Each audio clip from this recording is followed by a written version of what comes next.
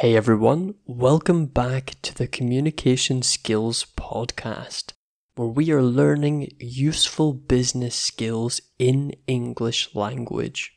Last week we covered the topic of small talk, and this week we are going to look at something that is just as important as small talk, if even a little bit more important.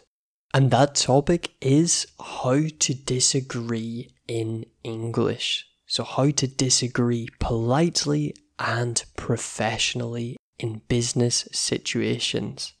This could be, for example, meetings, it could be at conferences, or even just in the workplace in general. Students often ask me, Oliver, how do I politely disagree? Often in many cultures, it is normal to be very direct. So to say, I disagree with you, or I think that is wrong. However, in English language, it is a little bit different. Often we like to disagree in an indirect way. So we don't like to directly say, I disagree, or you are wrong. This can be considered rude or a little bit aggressive. So to help you understand this and to prepare you, today we are going to look at some ways to agree and also ways to disagree. So often every good meeting will also have a good debate. So that might be the discussion or comparison of ideas, some of which don't agree with each other. Of course, in many cases, you may agree with what someone has said. So first, we're going to look at some ways to agree with the other person or people. Of course, you can say, yes, I agree with you, but often we will use different phrases. So now I will tell you some of these phrases. For general agreement, so if you just agree with that person but not very strongly, you can say, you're right, for example. You could also say, I'd go along with that. I'd go along with that. And that simply means that you don't have a problem with that person's idea or suggestion. You might also say, that makes sense. That makes sense. However, sometimes you might want to show that you completely agree with your partner or the other person. In such cases, you can say the following phrases. The first is, I completely agree with you. Another is 100%. You might also say, I absolutely agree with you. Or, I totally agree with you. You might have noticed that we often use words such as completely, absolutely, totally, and these words emphasize, so they really show how much you agree. They are very enthusiastic. They show a lot of ideas and a lot of energy towards that person's idea. In many cases, however, you may not agree with what the person has said. Learning the skill of disagreeing politely in English is crucial for business situations. It is important to not offend the other person, but it is also equally important that you express your viewpoint. So what your opinion is, or maybe an idea that you have which you think is better. I'm going to show you 3 amazing ways to disagree.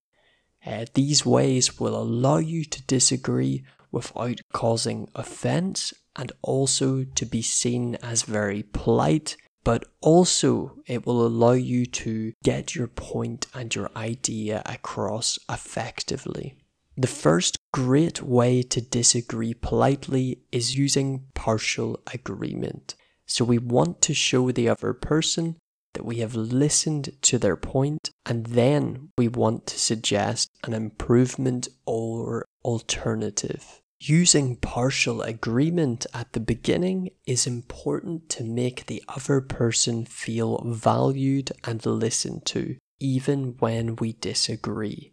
One fantastic phrase I would recommend for this is, "I understand what you are saying, however." So you might notice at the beginning we are telling them that we understand what they have said, so we have listened to their point and we respect it. However, and this is the point when we give our suggestion. I'll give you an example. Let's say there was a meeting about advertising and your colleague was saying that he thinks we should advertise more on television. You might say, "I understand what you are saying. However, I think it is more important for us to focus on social media advertising, as I think it is more relevant, more important today." You can also say, "I see your point, but." I see your point, but. Once again, this shows them that you have considered their point and you understand it, but you have a better idea or another idea. And finally, another partial agreement is, "That might be true, but." The second way to disagree politely is to use softeners. So these are phrases that soften our disagreement. So they make them sound less harsh or less serious and strict. These can be, for example, "I'm afraid," "I'm sorry," or simply "sorry." At first, you might think that this is a little bit strange. You might think, "Oliver, why do I have to apologize for disagreeing? Or why do I have to say that I'm afraid?" My answer to this is that we don't really mean that we are sorry or that we are scared of something. It is simply an expression and a phrase that is considered to be polite. So I would definitely recommend that you use these when you disagree. For example, you might say, "I'm afraid that I don't fully agree with you." Using "I'm afraid" makes this phrase so much softer and less serious. If I was to say, "I don't fully agree with you," it sounds a lot more abrupt and maybe a little bit rude. Finally, the third way to disagree politely and professionally is to use doubt. So using doubt is another great way to express disagreement. Instead of saying that we think that something is wrong, we express that we aren't sure if it is a good suggestion or idea. This can lead to more dialogue and conversation, and it can allow you to express your ideas and disagreement in an appropriate and polite way. We do this by using the phrase, "I'm not sure." For example, you might say, "I'm not sure I agree with you," or "I'm not sure it can work like that." The great thing about this technique and this way is that it allows us to open up more discussion, more dialogue about the suggestion and the ideas. And it then gives you a chance to contribute, so maybe to suggest your ideas and thoughts. And finally, I have a bonus phrase for you today. In case your debate or your discussion doesn't reach an agreement, you can simply say, "Let's agree to disagree." And this phrase means that you accept that neither of you are going to change the other person's mind. So both of you have your ideas and you won't change.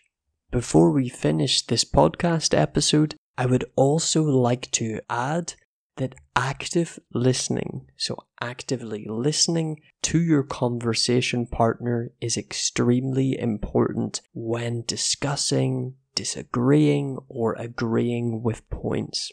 What this means is that you should show that you are really listening to what they are saying. So while they are speaking, if they make a point or a sentence, you can use phrases such as "I see," or "Yeah, I understand," as they speak. These phrases keep the other person engaged with you, and they also make it more of an open dialogue, so an open conversation, giving you even more opportunities to express your ideas, your disagreements, or your thoughts. I hope that today's podcast was very useful for you and that you learnt some new phrases or ideas of how to agree, disagree, or even just have business discussions in English. If you would like to hear more of these podcasts, remember to subscribe, so to follow the podcast. You can also check out our Instagram, Fluent Russia. Or if you would like to take a business English or skills course, go to fluentrussia.ru. I hope you have a fantastic day, and I'll see you next week for the next episode of Communication Skills. Goodbye.